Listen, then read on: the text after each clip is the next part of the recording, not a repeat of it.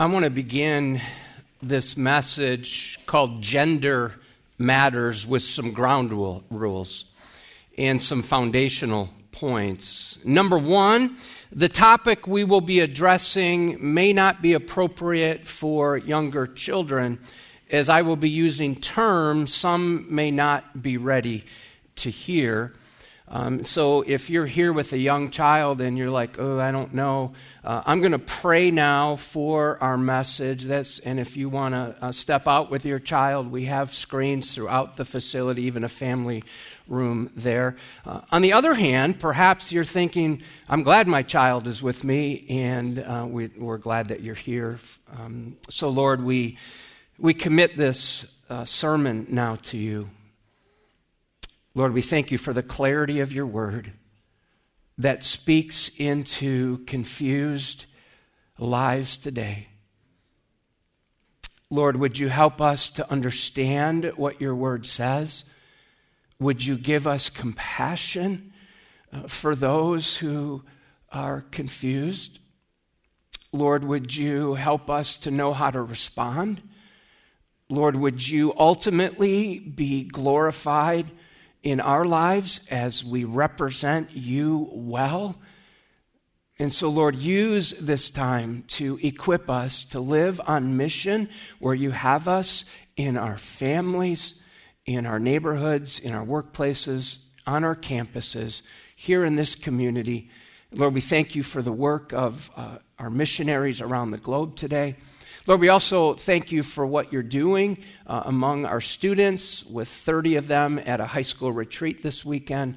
Lord, we pray as they wrap up that they would cement and solidify decisions they've made to rededicate themselves to you. Lord, may you have all the honor now, and we pray this in Jesus' name, and all God's people said, amen. Number two, normally I like hearing amens when I'm preaching, but I'm going to ask you to refrain today out of respect for an individual or a family member who might be struggling with this topic. I want us to be respectful. And number three, related to that, it's important to distinguish trans activists who are lobbying for transgender rights from others who are confused or misled. Number four, we will be guided by the biblical framework we learned from Genesis 1, verse 26 last weekend. Everyone matters to God because everyone is made in the image and likeness of God. Because we are image bearers of God, our purpose is to reflect, to reveal, and to represent him.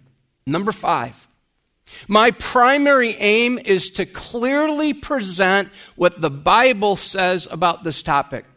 I'm certainly no biologist. I'm not an expert on gender matters, but I am a pastor, and I'm committed to teach with biblical conviction and with compassion to show that God's way is best and it's the most beautiful way to live. We're not to conform God's word to our opinions and feelings, but instead we're to conform our opinions and our feelings to God's word. Someone told me recently that she stopped attending Edgewood because we spoke against homosexuality. She referred to knowing some gay people who are really nice, and her God would not condemn anyone. I tried to help her see that homosexual behavior is a sin, but God still loved her friends. See, the issue is not how nice someone might be. The real issue is always, what does the Bible say? Number six, we won't cave on sin, nor are we out to clobber sinners. Instead, we're committed to follow Jesus Christ as our example. It was said of Jesus in John 1:14 that he was full of grace and truth. When a woman was caught in adultery, John 8:11, Jesus ministered grace to her And he told her the truth. Neither do I condemn you, he said. That's grace. Go and sin no more. That's truth. And so likewise, you and I are to minister in truth and with grace as we speak the truth in love. Remember, it is loving to tell the truth because truth always brings freedom. Jesus said in John 8:32, the truth will set you free. Truth is found in a person, and his name is Jesus Christ. Number 7, I recognize that a very small number of people have a genetic or hormonal anomaly which affects sexual development. In rare cases, their genitalia may be damaged or ambiguous. However, these exceptional cases have effectively been hijacked by activists who promote radical gender ideology. The truth is that does not change the normal design of God's order or the dignity of those with this disorder. Number 8, children are on the front line. As social media, TikTok in particular, schools, celebrities, and even some libraries are promoting an unbiblical and unnatural gender ideology. This worldview involves a comprehensive sexuality education. Now, one example comes from a picture book written for 4-year-old children. I had a picture of the cover of the book I was going to put up on the screen, but in reflecting on it, I can't do that. The book features 2 transgender children. Here's one line from the book, quote, "Only you know whether you are a boy or a girl. No one can tell you." The author explains, some children will realize their true identity is not the gender they were assigned at birth and will choose to make a social transition to live as their true gender. When I pulled that book up, other book titles came up asking me to buy them. They're book titles for kids. Here are some of the titles: Binary, I'm Not a Girl, Jacob's New Dress, and Gender-Swapped Fairy Tales. Some school districts are using the gender-bred person to propagate this ideology. One handout reads like this, quote, "Gender isn't binary. It's not either or. In many cases, it's both and. A bit of this, a dash of that. This tasty little guide is meant to be an appetizer for gender understanding. It's okay if you're hungry for more after reading it. In fact, that's the idea." Other districts are using the gender unicorn to spread these lies. We shouldn't be surprised. Our own president invited a man made famous by TikTok who now claims to be a glittering girl. He not only thinks he's transitioned to a woman, he's gone from a man to a girl. He invited him into the White House for an interview last month, and our president gushed about the need for so-called gender reassignment surgeries. Things in Illinois are not much better. Number 9. Because our time is limited and my expertise is inadequate, we've included some very helpful resources on the Sermon Extras tab on our website. You can access that through edgewoodbaptist.net or our mobile app.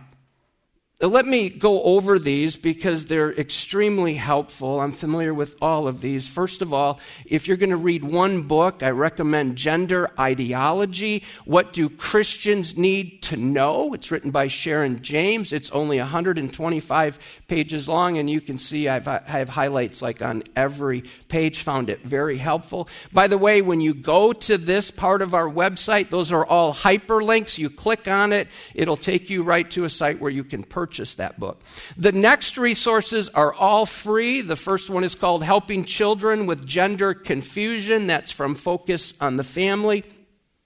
Next is called When Transgender Issues Enter Your World, again from Focus on the Family. There was a sermon I listened to several years ago by Pastor Rob Willie from Coram Deo Bible Church, and I went on their website and saw that the sermon notes are available. I contacted Rob for permission, and that sermon is available also. I highly recommend it. Number 5, A Biblical Perspective on Transgender Identity, a primer for parents and strugglers from Focus on the Family. I like Pastor Rob's statement regarding why he preached on this topic. This is what he said: "My purpose is to inform your thinking, solidify your biblical convictions, fortify your courage, fuel your prayers, and encourage your response." You know this, that over the past few years, a transgender tsunami has swept our nation. Sharon James writes, "This challenge to the man-woman blueprint which lies at the foundation of family and society is unprecedented."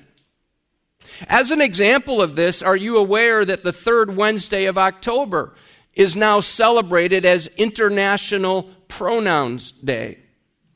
We live in an age of unprecedented confusion about sexuality, where it is now trendy to be trans. According to a Pew Research study from June 2022, 5% of adults ages 18 to 29 identify as transgender or non-binary. That's over 2 million young adults. Friends, belief in the Bible and in basic human biology has been declared bigoted and transphobic. And so let me give a one-sentence summary of what the Bible teaches. In God's good design, He created everyone as male or female. And as we continue in our verse-by-verse study of the first chapter of Genesis, we come now to verse 27. I'd love for you to open your Bible to see God's Word with your eyes. If you don't have one with you, there's a Bible in front of you. It's important for you to see that this is what God says. So when you're interacting with a family member or a coworker or a classmate, you know. So let's look, verse 27, Genesis chapter 1. "So God created man in His own image. In the image of God, He created him. Male and female, He created them." These 12 words in Hebrew, in English there are a few more words, but there's 12 in Hebrew. They're arranged in 3 lines, each with its own poetic repetition and cadence. And just as a poem is often employed to accentuate something with carefully chosen words and word pictures and images, so here God is celebrating with superlative language how men and women are created in His image. The word "so" connects us to verse 26. It expresses agreement or confirmation. Would you observe 3 times the word "created" is used in each line, thus emphasizing the uniqueness of God creating mankind as male and female. From this point on, humanity is divided into 2 groups, males and females. In addition, the fact that we are made in the image of God is stated twice for emphasis. And last week we saw in the previous verse, it also says we're made in God's image. And so let's ponder the phrase "male and female, He created them." In Hebrew, it literally reads this way: "As male and female created He them." Males and females are equal, but not identical, because their biological sex is separate and distinct.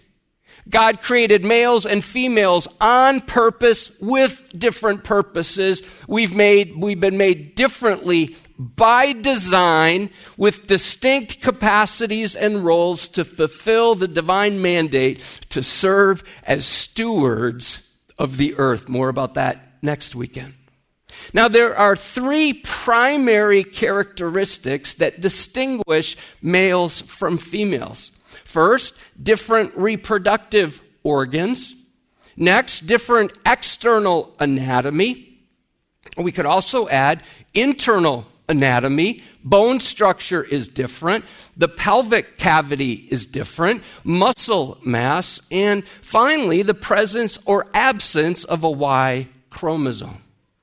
Gender is designed by the grand designer at conception. From our DNA to our reproductive organs, God is the giver of gender.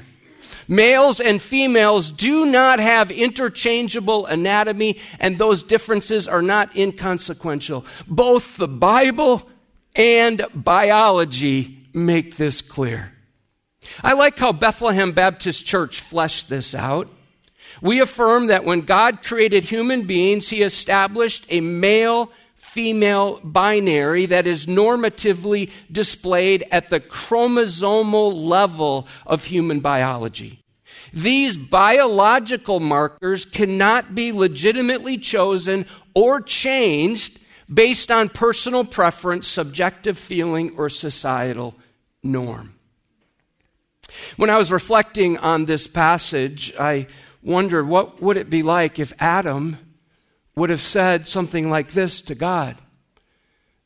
God, I know you made me as a male, but I feel like I'm a woman, and so I'm wondering if you could remove the anatomy you created me with. The phrase, according to its kind or according to their kinds, is used 10 times in Genesis chapter 1. Why? To indicate that there are separate species and genders which are distinct and different. Clearly, God established categories of creation. In addition, if you read through Genesis chapter 1, the word separate is used 5 times and means to set apart. That's a word of distinction, of differentiation. The creation account in Genesis shows how God separated many things. He separated the light from the darkness, the waters above from the waters below, the dry land from the waters. He separated the day from the night, and he separated humankind into 2 biological sexes. Now, if we go back to Genesis chapter 1, verse 2, it reads, "The earth was without form and void, and darkness was over the face of the deep." And we see in the creation account how God brought design and order out of this chaos of formless emptiness, and he did it by creating distinct and separate categories. Sadly, because creation distinctions have now become fluid, our culture has slidden back into a dark chaos, leaving us as a culture formless and unfulfilled. Friends, settle this. In God's good design, he created everyone as male or female.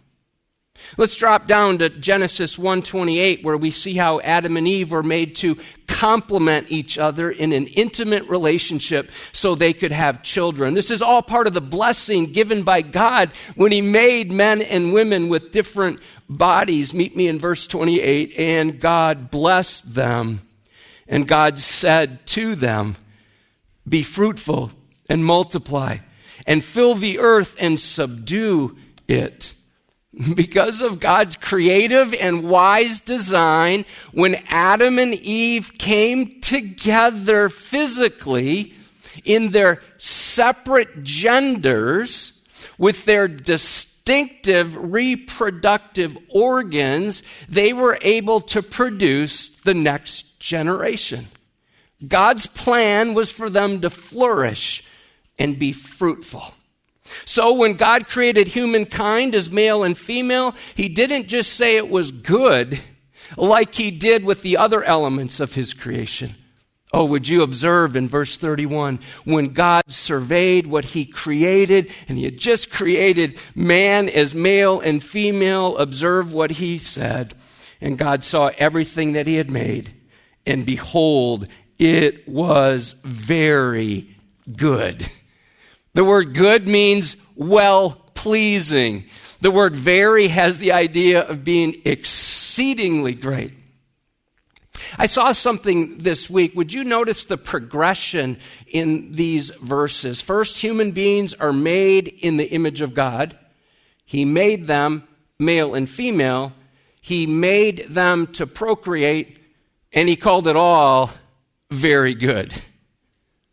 These bedrock truths from Genesis chapter 1 help us resolve many moral matters, including the definition of marriage as one man and one woman united in a covenant relationship for life.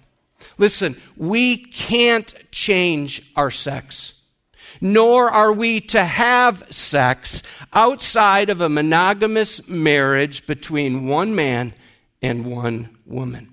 God's way is always best. And contrary to the thinking in our current culture, binary is not bad. It's beautiful. Gender is not just a social construct or what someone may choose as their identity. Your gender was designed and determined at conception. Psalm 139 says that because God formed your inward parts, you are fearfully and wonderfully made. To say it another way, your biological sex and gender are fixed and finite. They're not fluid. Well, let's go now to Genesis chapter 2, verse 18. We read what happened when Adam was all alone. Look at verse 18. The Lord God said, "It is not good that the man should be alone. I will make him a helper fit for him." God created Eve to perfectly complement Adam, and he made Adam to perfectly complement Eve. And after a delightful description of how God created woman, Adam breaks out into poetry, speaking the first recorded words from a human. Look at verse 23. It's as if he explodes with delight. "This at last is bone of my bones and flesh of my flesh. She shall be called woman because she was taken out of man." You see that? God's answer to Adam's loneliness is simple and yet very profound. He created a corresponding partner for Adam. She was like him. She came from him, and yet she was different from him. The Hebrew words tell the story. The word for man is ish, I-S-H. The word for woman is isha. Adam was very cool with all of this. In the original, he exclaimed, "Whoa, man," which is where we get woman from. By the way, that'll be the only humor in the sermon today. Chapter 2 ends with harmony in the home. Look how chapter 2 ends. In the man and his wife, see the two genders again? The man and his wife were both naked and were not ashamed. Now, unfortunately, all of that changes when you get to Genesis chapter 3, when sin enters the world. Next, let's consider Deuteronomy 22, verse 5. "A woman shall not wear a man's garment, nor shall a man put on a woman's cloak. For whoever does these things is an abomination to the Lord your God." Here we see God prohibits the blurring of gender identity. That's one big reason Drag Queen Story Hour has no place in schools or libraries. Jesus confirmed the creation of Adam and Eve. So some people are like, okay, that's Genesis, that's Old Testament. The Old Testament doesn't apply. They discount it. Well, take them to what Jesus said, Matthew 19, verse 4. Have you not read that he who created them from the beginning, oh, it sounds like Jesus believed Genesis, made them male and female?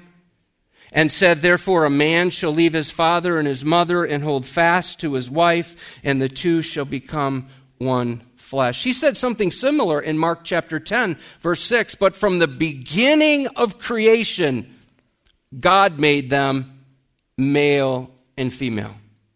The Apostle Paul also affirmed God's creative design of two genders coming together in marriage to become one. Listen to Ephesians 5, verse 31. Therefore, a man shall leave his father and mother and hold fast to his wife, and the two shall become one flesh. You can see that's why Genesis is so foundational. Oh, there's another passage, 1 Corinthians chapter 6, verses 19 and 20, tells us our bodies don't ultimately belong to us. Or do you not know that your body is a temple of the Holy Spirit within you? He's writing to believers, whom you have from God. You are not your own, for you were bought with a price, so glorify God in your body. In God's good design, He created everyone as male or female. Sharon James, in her book, Gender Ideology, says it strongly. To disparage the physical human body is to disparage the God in whose image we are made. To downplay the male-female distinction is to reject God's design. Let me say it clearly. Transgenderism is unbiblical and it's sinful. Now, that doesn't mean people who feel this way or act this way are beyond God's love.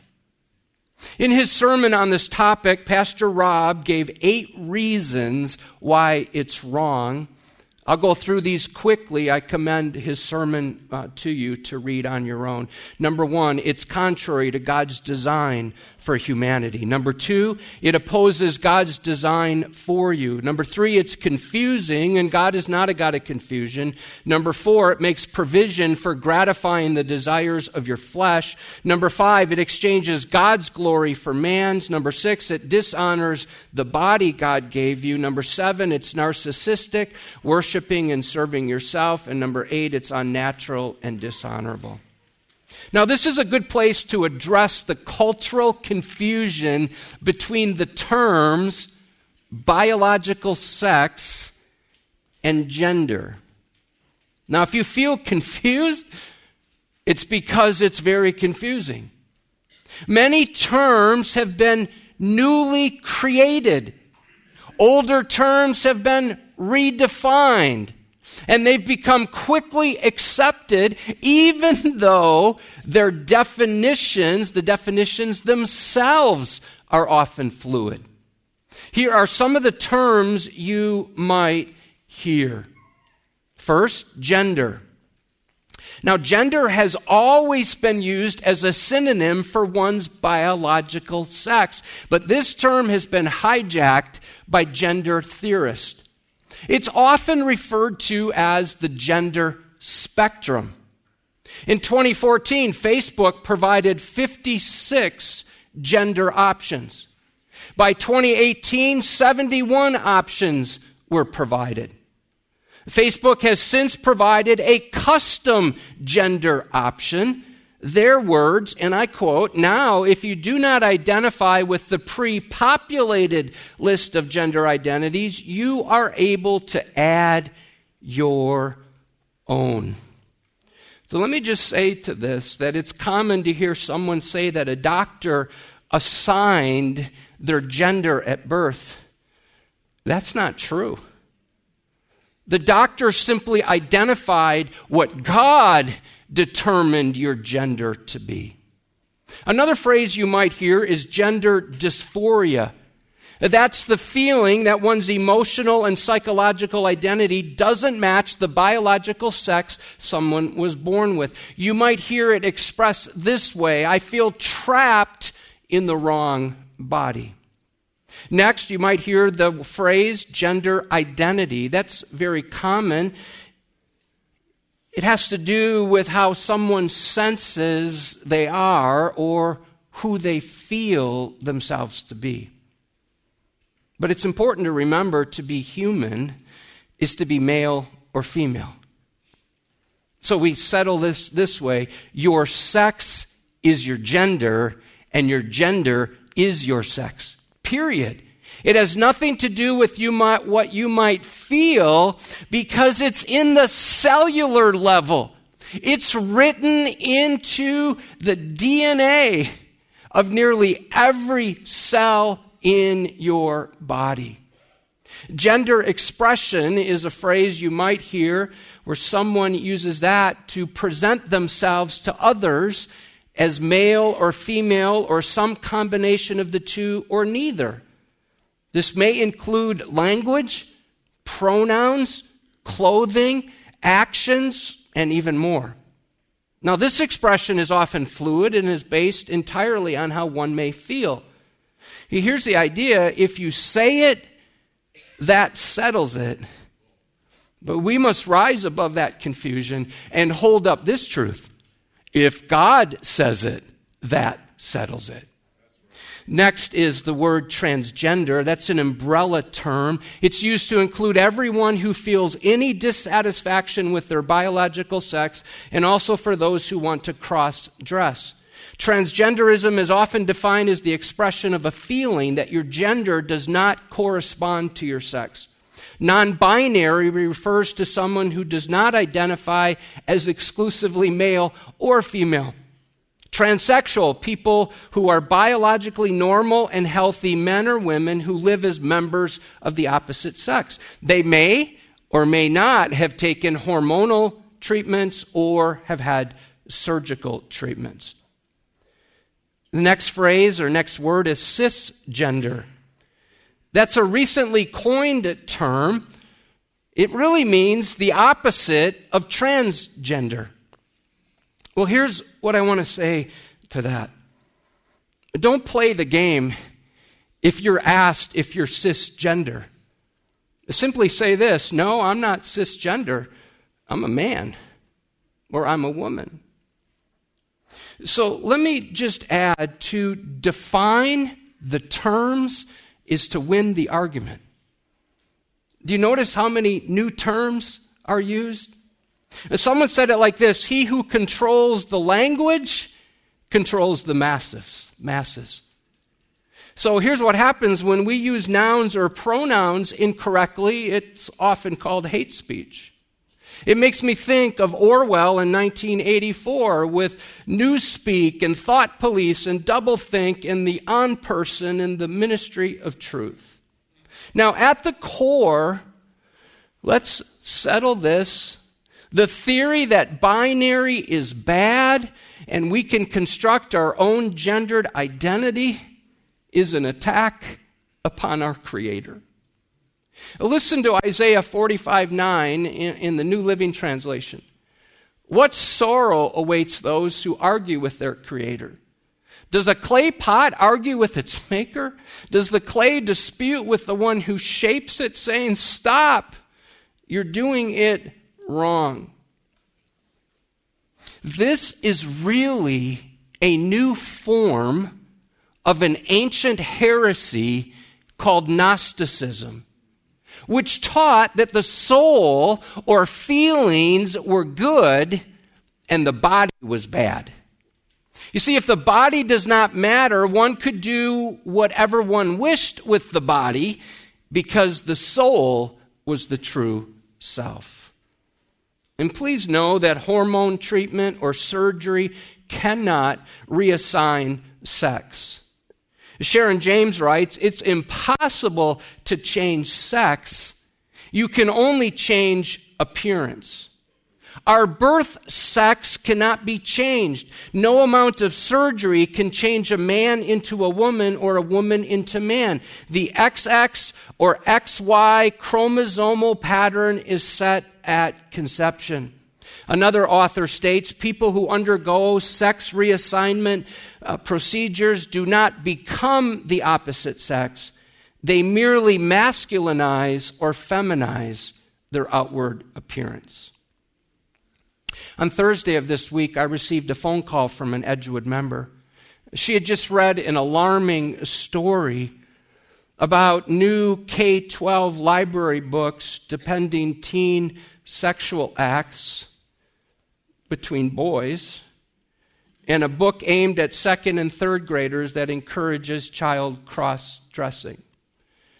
She was upset and alarmed, and rightly so. I had that same article on my desk. It made me feel nauseated, and I'm leaving out most of what's in it. And my friend, this Edgewood member, kept asking this question, and it's probably a question many of us are asking, Pastor, what can we do? How do we respond? Well, I appreciate this statement from Focus on the Family. It's a good reminder, every human possesses inherent dignity and immeasurable worth. Christians are called to defend and protect the marginalized and suffering among us. There is no place for shame or degradation.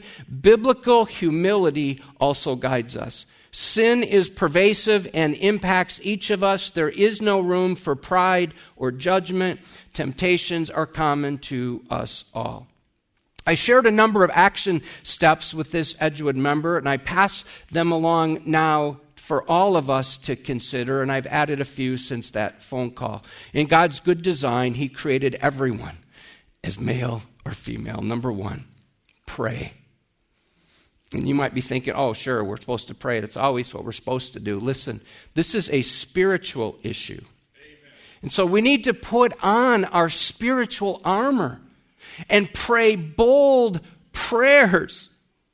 Let me remind you of what Jesus said in John 10, verse 10. Satan has unleashed his attacks on image bearers of God. The thief comes only to steal and to kill and to destroy. And Jesus said, I came that you might have life and have it abundantly. Amen. Number two, vote biblical values.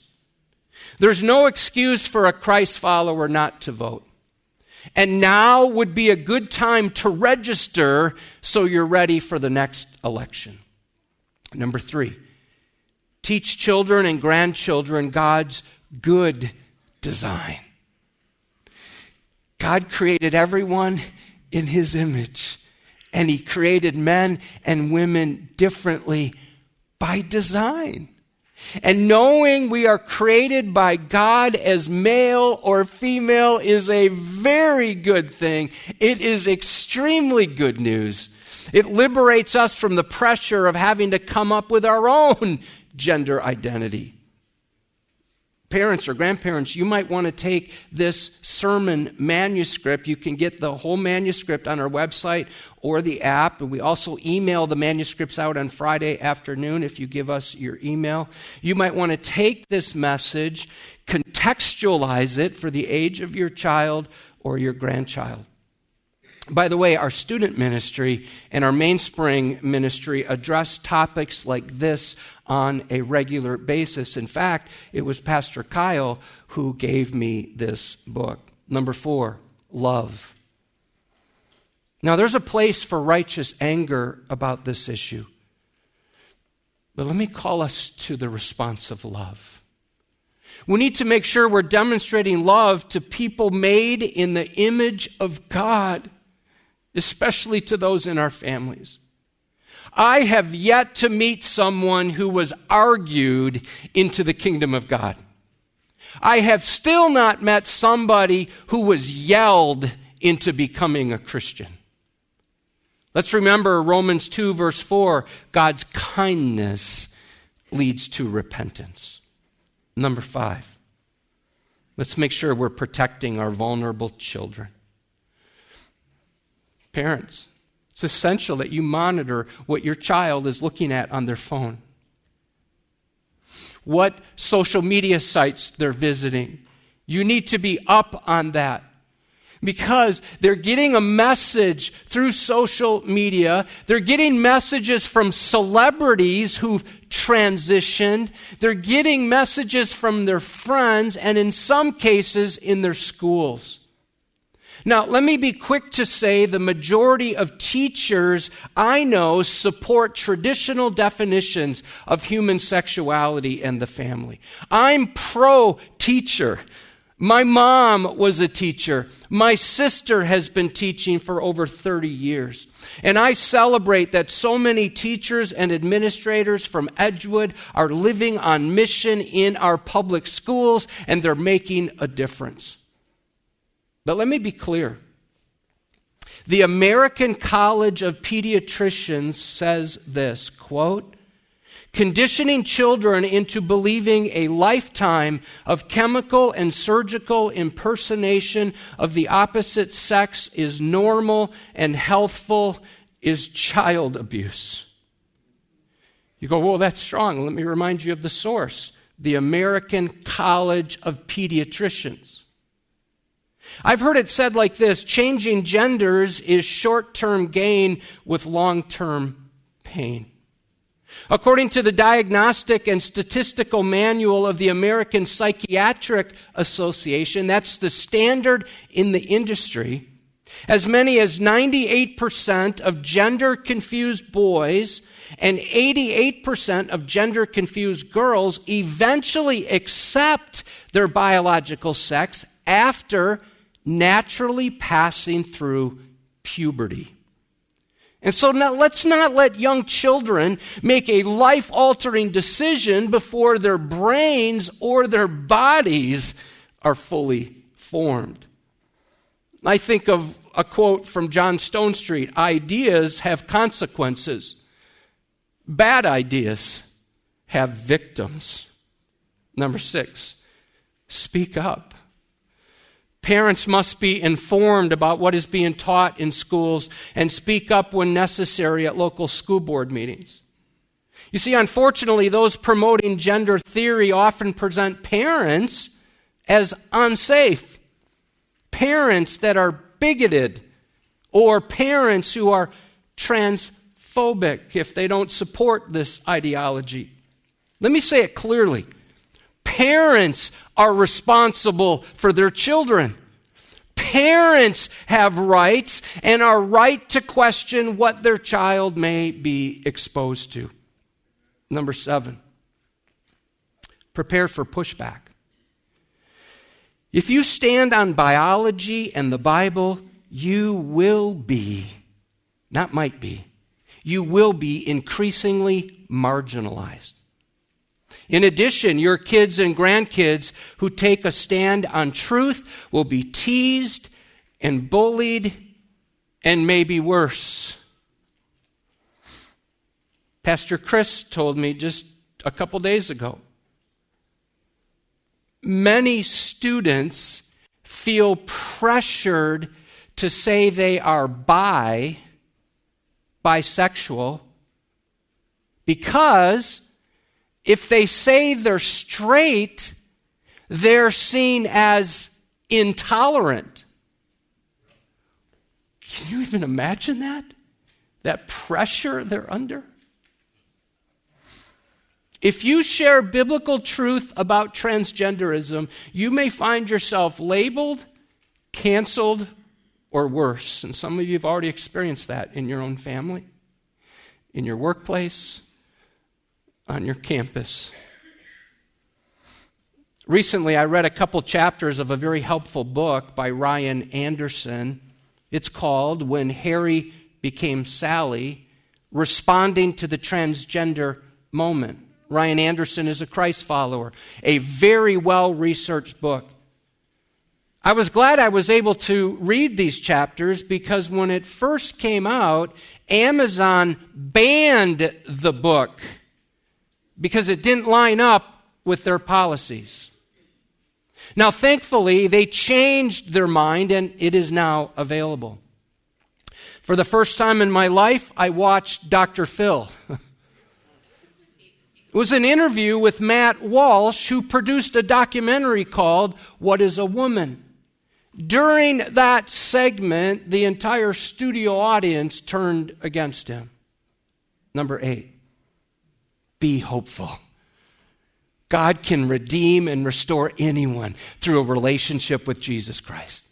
Many today who've transitioned are now detransitioning. It's like another word, but they're realizing that they shouldn't have made that decision. And many are seeing the emptiness and they're like, okay, I did all these changes. I'm still unsatisfied. I'm still miserable. And many are finding peace and forgiveness through Jesus Christ. After describing a long list of aberrant behaviors and sexual sins, 1 Corinthians 6:11 says, and such were some of you. You used to be like that. But you were washed. You were sanctified. You were justified in the name of the Lord Jesus Christ and by the Spirit of our God. Number 9, share the gospel. The post-fall condition of humankind can be seen in many areas where things have gone awry, all around us and within our own hearts. Friends, we need to be quick to share God's love and the message of forgiveness, the message of freedom, the message of healing, and the message of hope, while gently and strategically guiding a person back to the Creator's gracious intention and design. The gospel changes everything. Number 10, churches must speak up. John Stonestreet writes this, with a 900% increase in young people claiming gender dysphoria, love must speak the truth. As gentle as we must be with those who struggle with whom God created them to be, the church has to stand for what is true about humanity, including God's good creation of the human body and the inherent value each person has since they bear His image. Now, one would expect churches to unite in speaking out for God's creation design and speaking against gender theory. But sadly, many churches have gone silent and others have embraced the transgender movement.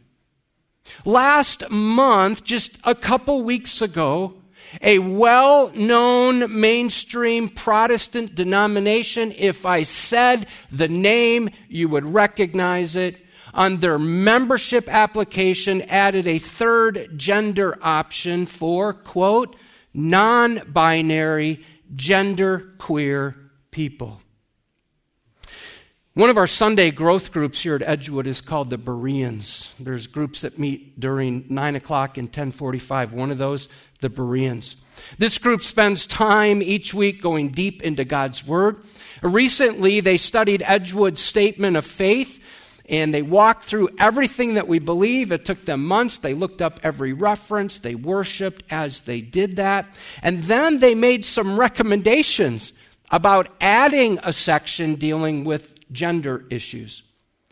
They passed it on to me. I took a look at what they had done and then studied and added some other elements to it, and also looked at what other gospel-preaching, Bible-believing churches have developed and incorporated some of that insight. Our deacons and pastoral team also gave some input. And we hope to present a final draft to the members for approval in the near future. So I'm going to read now this draft, which is not in final form, but I do want to read it. We believe that God's design for His creation and His way of salvation serve to bring Him the greatest glory and bring us the greatest good. God's good plan provides us with the greatest freedom. Jesus came that we might have life and have it in an overflowing measure. He is for us and not against us.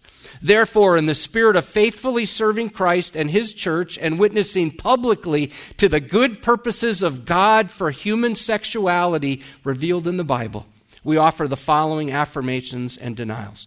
We believe that God wonderfully and immutably creates each person as male or female in His image for one another. Males and females are defined by their anatomical and reproductive organization. These two distinct, complementary sexes are determined at conception and together reflect the image and nature of God.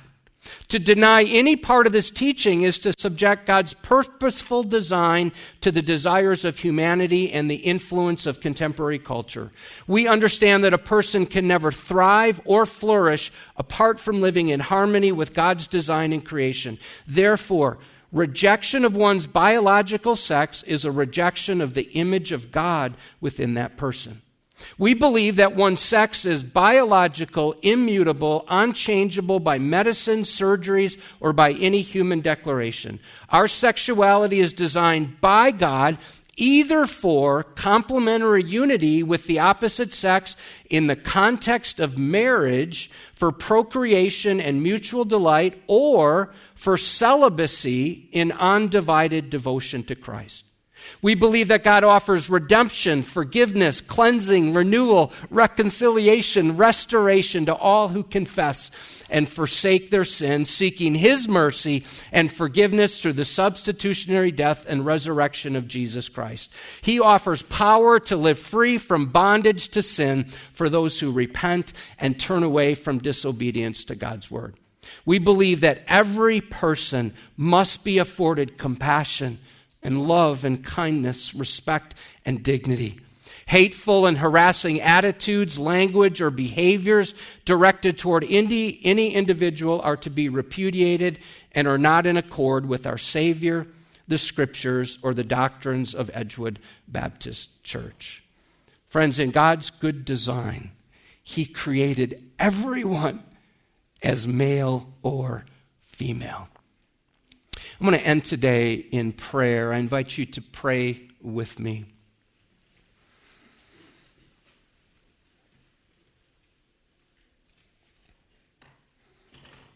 Lord, I don't know what is happening in different hearts and minds of those engaging online or those of us right here in this space. But I know you do. And Lord, for some, this has raised a lot of concern, alarm. Lord, for others, perhaps they're unsure of who they are and how you've made them to be and have been wrestling on the inside and not even telling anybody. Lord, I pray that you would use your word, that truth would set people free. Lord, I pray that you would equip us as a church to have biblical convictions communicated with compassion, that we would speak the truth unflinchingly and be quick to do so in love, knowing that if it weren't for you, our sins would consume us.